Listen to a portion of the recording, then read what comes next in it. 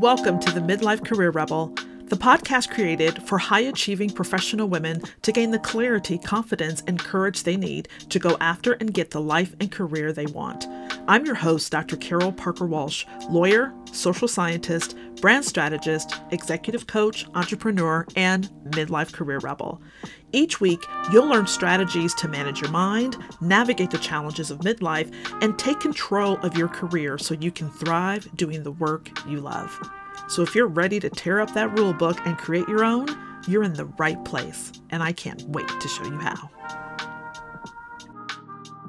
Hey, Rebels. Welcome back to the podcast. I am so excited today because I have such a special individual who is joining us to talk about their journey, just all the amazing things that they are doing in the world and are preparing and poised to go into next. So I am so excited to welcome someone that I know well, have been working with as a client for, I think a year or so now, or going on 2 years now.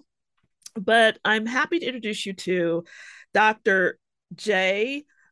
Sevelius. We went through this. I'm thinking about rebellious. Who's a clinical psychologist and lifelong academic, currently transitioning from professor of medicine at the University of California, San Francisco, to professor of medical psychology and psychiatry at Columbia University. Jay is known internationally for their expertise in gender-affirming healthcare for transgender and gender-expansive communities, leading large community-engaged research projects on transgender health in New York, California, and Brazil. Jay also specializes in psychedelic-assisted therapy for identity-based trauma and holds a certificate in psychedelic-assisted therapies and research from the California Institute of Integral Studies. And honestly, I think that's just only a snippet of the amazingness. This doesn't even really cover all that I know about this amazing individual. So, Jay, welcome so much to the podcast. Thanks for being here.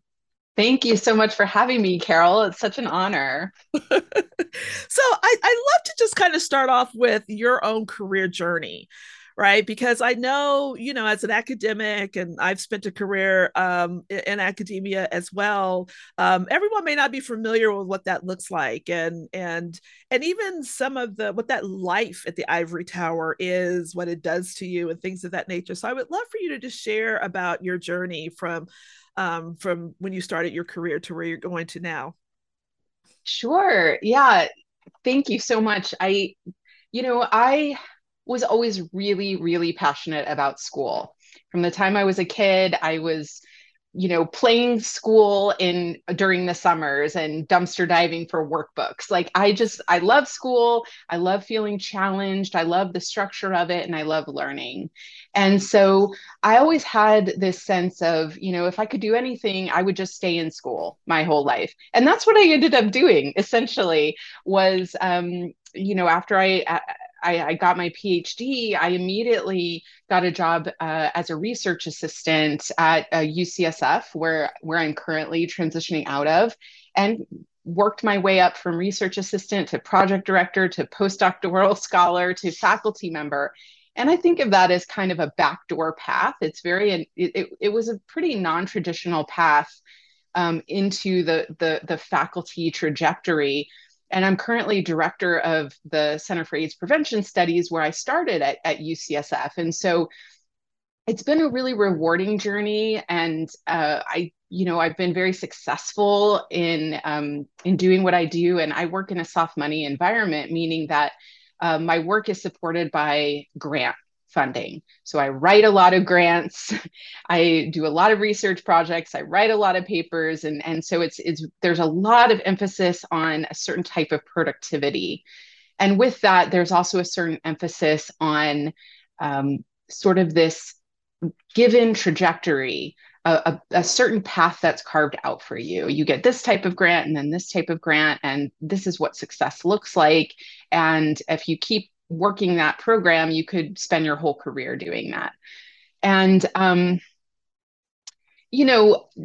being an Enneagram type 3, um, an achiever, I am very driven by those carrots. I love getting the grant. I love the rewards. I love the acknowledgement. I love, the satisfaction of publishing a paper. But there is an emptiness that can start to set in when, what I found for myself was that the work that I was doing didn't really encapsulate all of who I was or who I am. And I felt like I had so much more to offer beyond sort of repeating this formula for success. And even though I was doing it well and there was something rewarding about that, I just had this nagging feeling that I had more to offer and that I wanted to explore more of what I was curious about in the world and didn't really feel like I could do that in the role that I had at UCSF. And I felt that kind of stagnation for years. And I Mm. hate to say that because there's always that part of you that's like, I couldn't, there was something that where I didn't allow myself to break out, and I did explore, other pathways and diversify my interests. I got interested in psychedelic assisted therapies, which was really different, and I think of as a little bit rebellious Mm-hmm. in academia. But I got so tired of hearing myself talk about how stagnant I felt and how bored of my job that I felt and how I didn't know what my next step was, that I felt like I needed a big change. And that was Mm. scary. Mm-hmm. Yes. You said so many amazing things. Like, I love when you talked about how when you've always known that you love school, like you love learning, and that you were dumpster diving for workbooks, which I think is so fabulous. And I think what's really cool about that is not too many people like know what they want to do when they're young and like literally pursue that career as they move forward, which I think is unique in and of itself. A lot of times people think one thing and then they take on a completely new path. So knowing that about yourself so early, I think is so amazing. But what I also think is, you use this phrase that I love about repeating the formula of success, that even though you have found the success, right? Because a lot of times what we do is like, we follow the plan, we get there, and it's like, row, right? And the mind is like, well, I'm here, it's what I wanted, so how do I find ways to make myself happy, even though, as you said, you were stagnant and looking for other outlets to try to fill a void and knew it was time to go. So I think so many people can relate to that, because it's like, no, I did follow the plan. I do like my career. I do like what I do. It's like, it's not horrible, but something is just missing. And I think that is so powerful that you shared that. So coming to the realization that something was missing, what made you decide to say, I want to do something different? I got to figure this out. No, I had been trying to figure it out for a while, and I thought that figuring it out meant I need to know what my next step is. I need to think, okay, I'm a clinical psychologist by training. So if I'm not doing this, does that mean I go into private practice? Does that mean I Mm-hmm. do this other thing? Or I thought, well, there's no universities within the San Francisco Bay Area that I would rather be at than UCSF, or that is a good fit for me. So I either stay at UCSF or I quit and go do something completely different, like private practice or coaching or consulting or entrepreneurship, freelance writing. I thought of all of these different solutions, and none felt right to me. I didn't feel ready to completely quit academia. There are a lot of things that I enjoy about the structure of academia and the collegiality and collaborations that it makes possible. Um, but I think what was missing in taking that leap to the problem solving was the self discovery piece. And that was the Mm. piece that was really valuable for me in the work that we did together, because I'm a psychologist. I'm introspective. I thought I knew myself well enough to be like, let me just figure this out. What's the action plan? But that step prior to it, it's doing that deep dive, all of the work to the different personality tests that we did, and I mentioned the Enneagram. I had, and I had done the Enneagram before, but something about this self-discovery process, I ended up doing a really deep dive into working with the Enneagram and was surprised by how informative that was, how enlightening it was, and the self-acceptance that it brought to really Mm-hmm. acknowledge the shadow sides of being a three and the pitfalls that I needed to look out for, and what was going to motivate me, what was going to help me feel secure, and what traps I might need to watch out for. And so that self-discovery piece was really, really critical so that when the opportunity arose and when the universe opened the door for me to consider something I hadn't was not even on my radar, I was able to see it for the opportunity that it was and see how I could have all of this input into shaping that opportunity to fit with the vision of what I wanted, of who I am now, of what I see myself growing into, rather than just saying, oh, I'm just going to repeat some of the same mistakes that I made in my past by thinking that I have all the answers going Mm-hmm. into it, which I didn't. That is so awesome because you're right.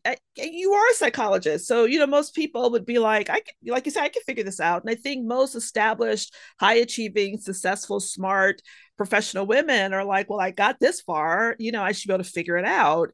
And, what I love was that you said, I didn't have the answers, and I thought about all these other things. And that's the other thing I think people do is they go straight to the action line. They go straight to like, oh, well, what can I do? What can I do? As opposed to taking a step back, like you said, and discovering who am I and what do I really want and what really makes sense for me. And I know for you through that process, you figured out, no, academia is where I want to be. I don't want to go off into at least for now, right? What's the best decision for me now? Because I always say that it's always about the right now choice. It's not about, oh, the one perfect thing that I'm going to do until I die. That's what kind of gets us in the mess to begin with, in my opinion. It's the what makes the best sense for me right now in the ecosystem of my life and what's aligned with my values and where I see myself going and the work that I really want to do that I think is really fulfilling. So I would love for you to share a little bit more about, um, why you believe that a discovery process is important. Because listen, this stuff takes a moment, right? It's not an overnight proposition. And so many times we want to go now, we want the answer now, we want to make the move now, and to stop sitting in action to start to stay back and thinking sometimes can feel really unsettling or even to some people a waste of time. So for you, how were you able to navigate that? I think there's so many things I think about why the self-discovery process is important. But I think one is that I think working with a coach during the self-discovery process, it was really, really invaluable for me because you were able to point out things to me about my own thought habits, things that I was expressing that I wasn't even aware of. Our thought habits are like the air that we breathe. Mm-hmm. And there were things about the discovery process that, places that I got stuck where I knew that I needed someone who was really skilled in recognizing these thought habits or loops that we get into, and then reflecting them back to me in a way that was also skillful, where I could really sit with it and work with it and think, okay, yeah, I see how that's a thought habit of mine, and how is that impacting me, and how will that impact me going forward if I keep doing it this way, and Mm-hmm.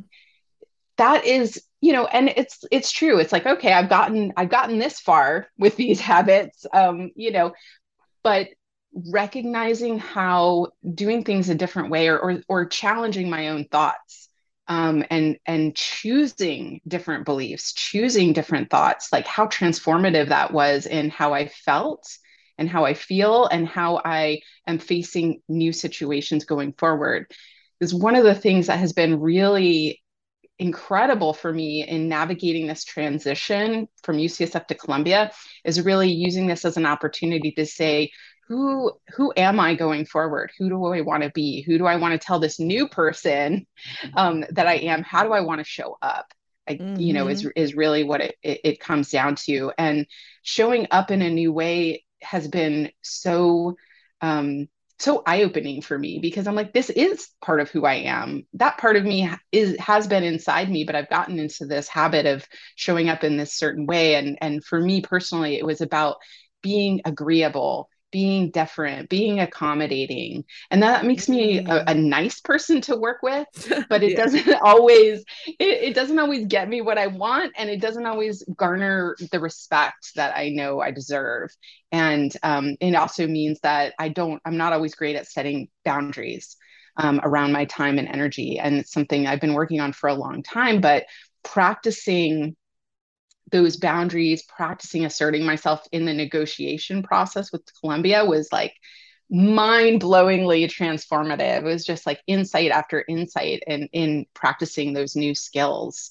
And Mm-hmm. I think of all of that as the self-discovery process. Yeah, so fabulous, so fabulous. And so talking about like the self-discovery process, one of the things, the way I like to frame it is like this inner game work, right? That the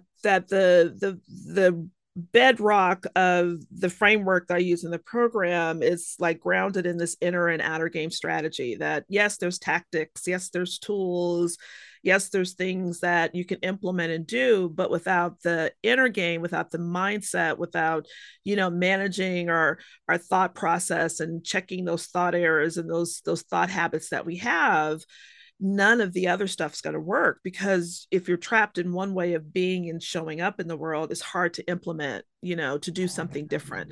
I always say, if you want the future you never had, you got to start doing things you never done, right? And so it means you have to kind of shift things up a little bit.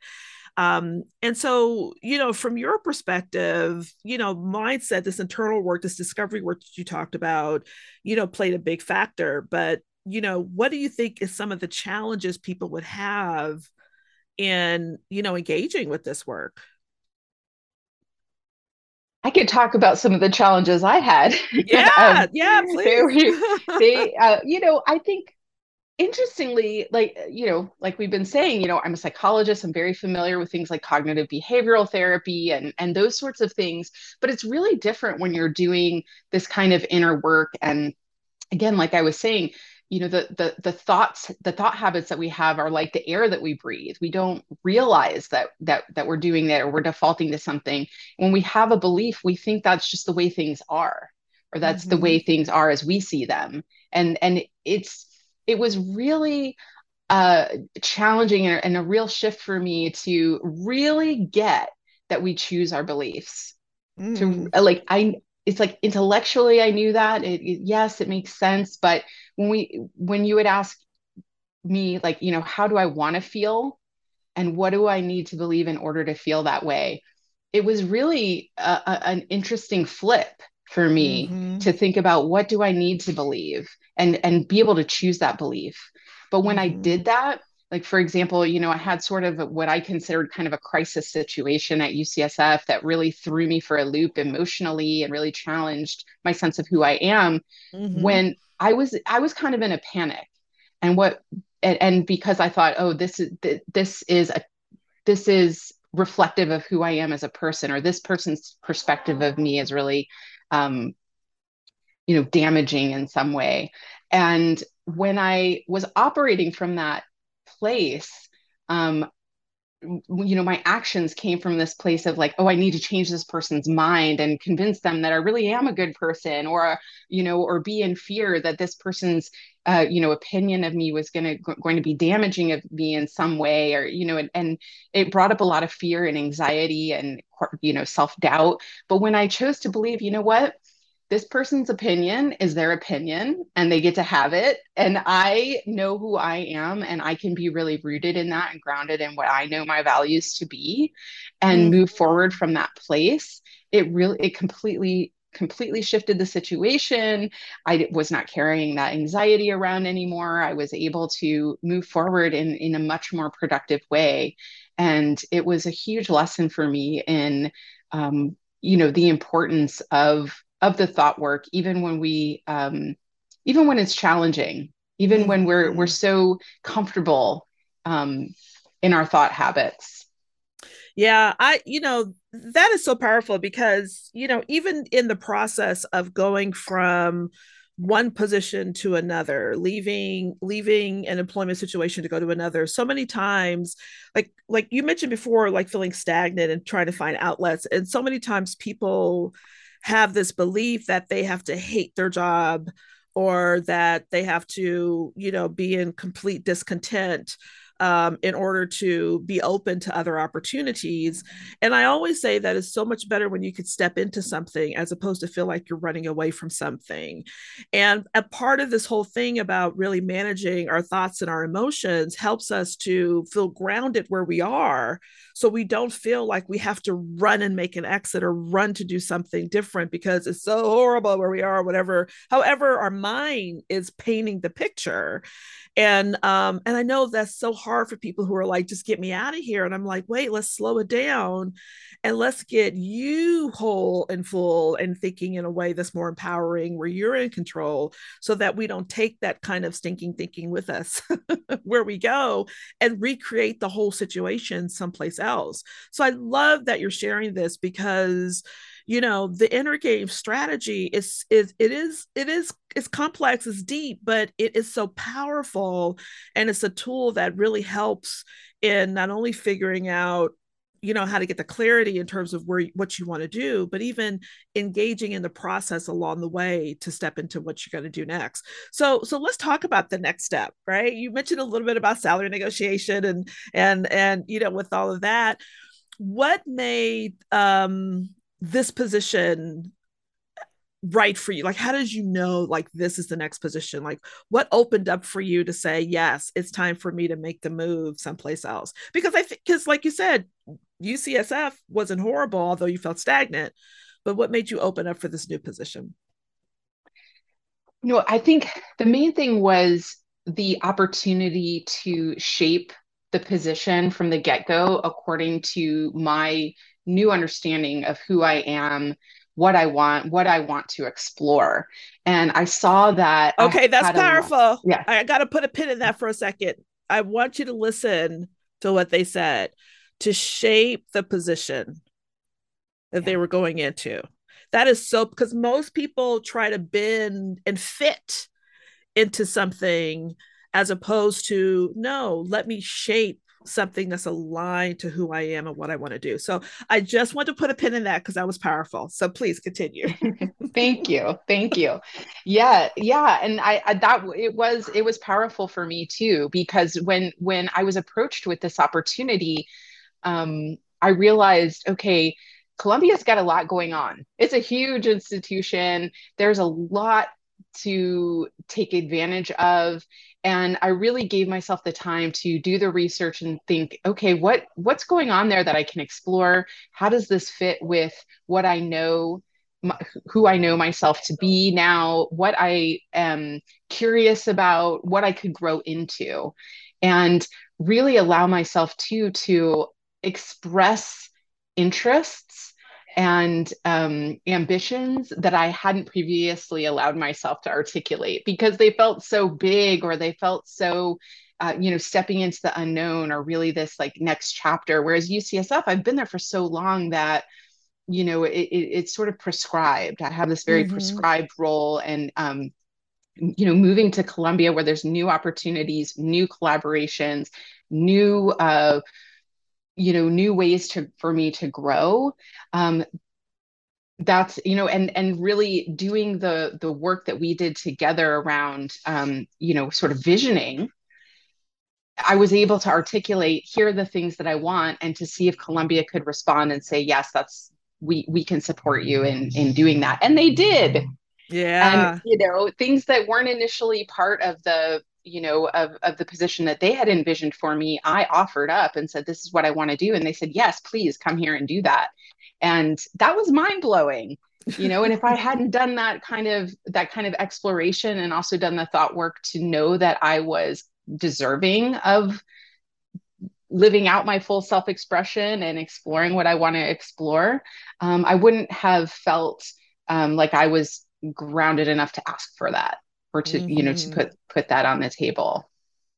I love that. I love that. And then when it came time to, you know, the whole process of negotiating and moving forth, I know that was something else, you know, part of the activate stage, I call it, in the program, is really about this, the really leaning into the tactics and strategies that you use to kind of step into. And then once you're there, you know, kind of owning that position. How was that process for you, and how helpful was that for you doing, you know, the process of going from one to the other? In terms of the negotiations. Yeah. Yeah. Yeah. I had never negotiated a position before, ever.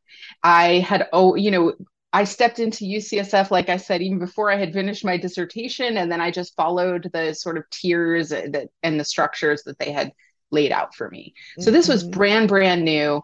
And I know that without this work, I would have been one of those people, especially women, who just accept what is offered and feel really lucky to have gotten anything at all.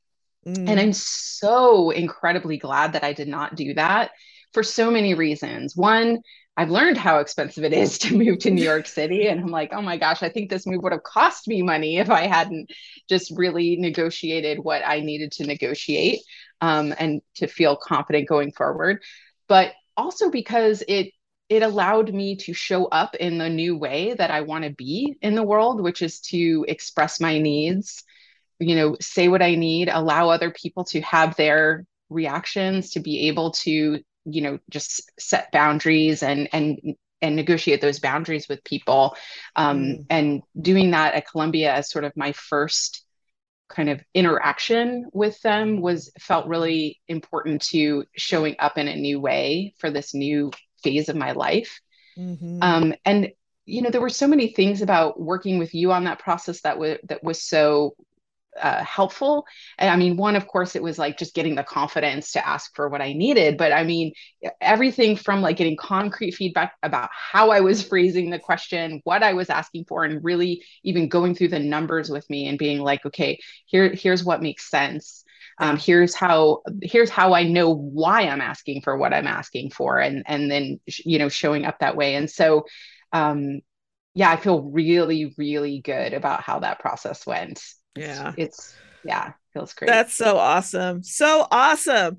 I would love for you just to share a little bit of generally your experience. I know we talked about some of the you know, some of the nuances of, you know, the thought work, the discovery process, you know, some of the tactics around negotiating, but just generally your experience in the Rebel Academy, and your thoughts about working with a coach. You know, I just, you know, I know that's another thing. You know, coaching in the past used to be if you were doing something wrong, and so sometimes I think people still have a little bit of a connotation that I have to wait until something before I, you know, go get the help I need. But I would love for you to talk about your experience with the program, the community, and just coaching generally that you would share for people to help them understand. Yeah, I think, when you think about even the most elite athletes in the world have a coach.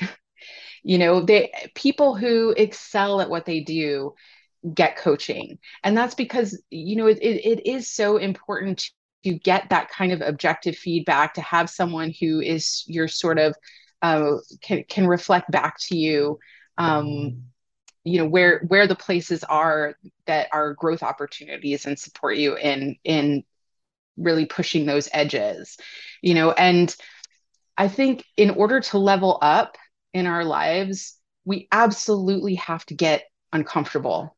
And it can be really challenging. By definition, growing means getting out of your comfort zone. It's Love uncomfortable. that. To And level up, it's another one. I got it. Just a tweetable. To level up, you got to get uncomfortable. Absolutely. Because growth by definition is getting out of your comfort zone. Love that. Love that. Okay. Please continue. Yeah. And when we're out of our comfort zone, what do we want to do? We want to jump right back into our comfort zone. It's Mm-hmm. really tempting to just be like, oh, this is uncomfortable and I feel scared. That must mean that this isn't right for me. Or, I feel afraid. I feel, self-doubt is coming up. That must mean I need to jump back into something that feels a little more comfortable. But we're not going to grow that way. And I think that, when we're uncomfortable, when we're growing, to have someone who can say, this is a good sign. This is a good sign. This means that you're challenging yourself, you're growing. The discomfort will come, and that's okay. It will also pass. Um, Mm-hmm. and that kind of support, and that's where I think the Career Rebel Academy was also really fabulous, and has been really fabulous in doing the group work, because you get to not only like get supported by other people who really know what it's like to be working with that discomfort, but you also get to support other people and see what their processes are like, and learn from that, Mm-hmm. learn from where other people are working. And it was also really interesting to me to learn about how we all have different things that are our growth edges, and seeing Mm-hmm. where other people's growth edges are and how they were working with those. That's been really enlightening for me. And Yeah. yeah, it's just been really fantastic. Yeah. Yeah. One of the biggest objections I often hear from people around hiring a coach is time and money investment. And, you're completely busy, writing millions of dollars of grants and everything else that you were doing. How did you navigate that? How did you overcome that objection for yourself? And what would you say as advice to others who were struggling with time and money maybe on their mind, thinking, oh, I can't have a coach because of that reason?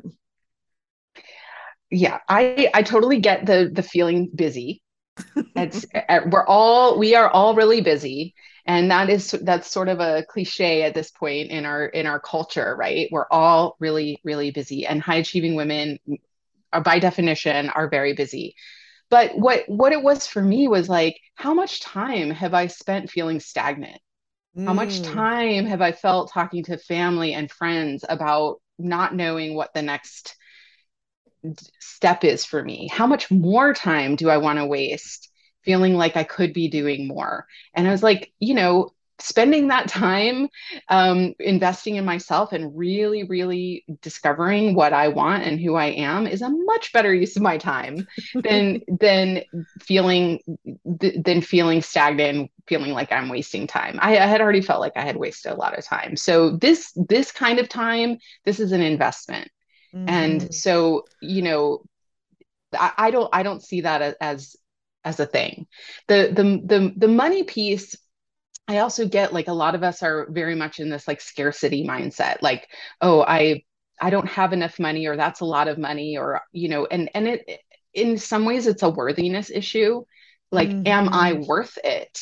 Is it, like, how do you put a price on your own happiness? How do you put a price on Mm, your own growth? wow. That there's no price on that. These are our lives. Life is Mm-hmm, short. We only, at least in this go round, this particular iteration, we only get one.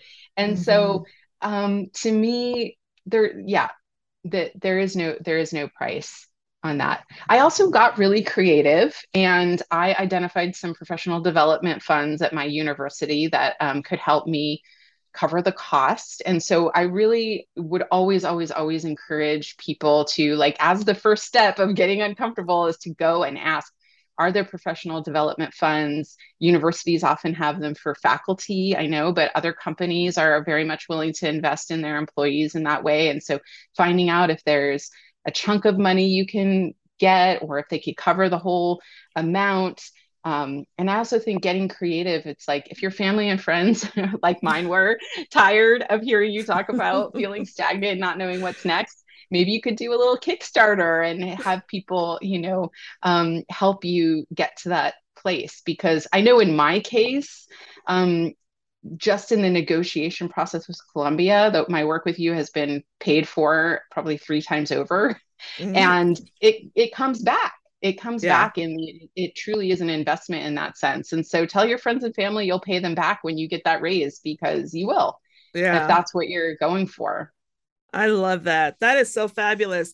So, I think you probably captured this, but I'm still going to ask the question for people who are like sitting on the fence thinking, I don't know, I'm not sure, and I'm sure that's a whole lot of mindset stuff and worthiness questions. And, there's a lot of that I'm sure going on. Usually that's what I see.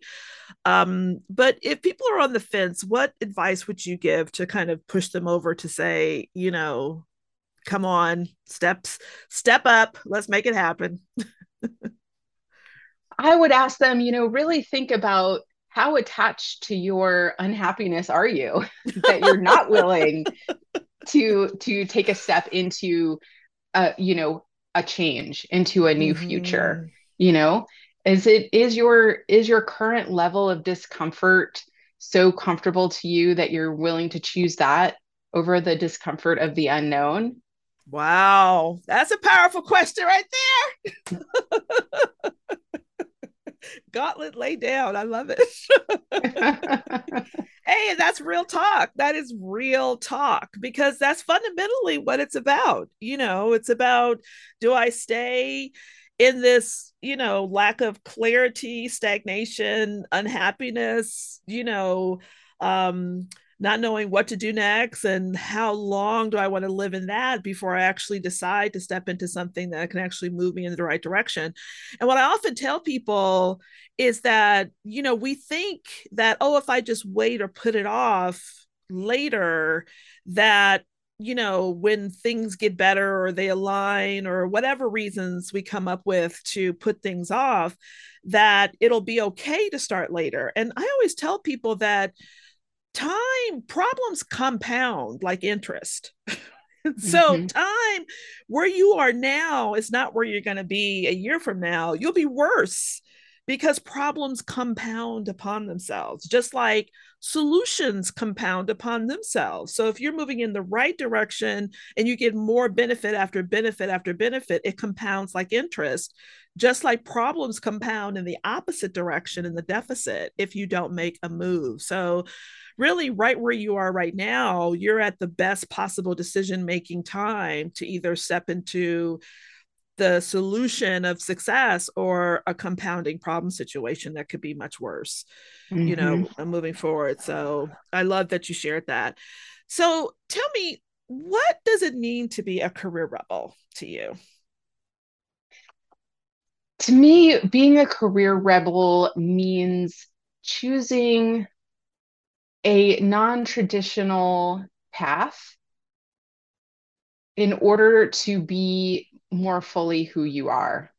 And Mm, non-traditional can look all kinds of ways. And a lot of times, non-traditional from the outside can look fairly traditional. Like I'm a traditional academic, but I think of myself as having taken a very non-traditional path in a traditional field.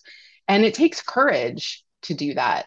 It takes courage to do something different, to um, change your trajectory, to make decisions based on who you are and not who other people see you as or want you to be.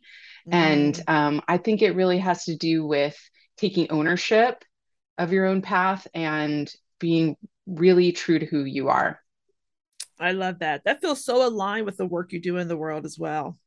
Hmm. Yeah, yeah. I know earlier Jay was telling me they call her Dr. Rebellious. So Yeah, yeah, that's my nickname, Rebellious Sevelius. I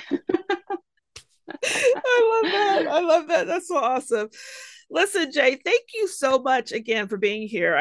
You shared so many great tips and information, and I love hearing your story. And I'm so grateful to have been on this journey with you and to have you share it with others so that they can learn or get whatever they need in order to make the best decisions for themselves and their lives. So thank you so much for being here.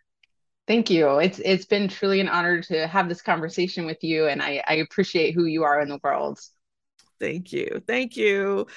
All right, Rebels. Well, that's it for this episode. Stay tuned when we have some other amazing interviews that will be coming up soon.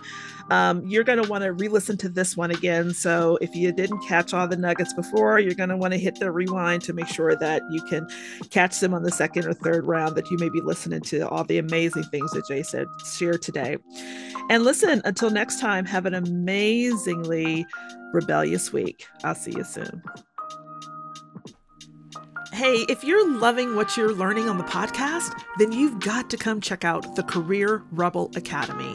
It's where you'll get the individual help and support you need, applying the concepts and strategies you're learning here, and so much more.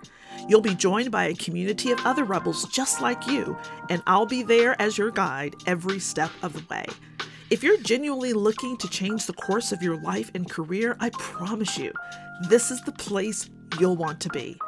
Just go to www.carolparkerwalsh.com/career-rebel-academy. I can't wait to see you there.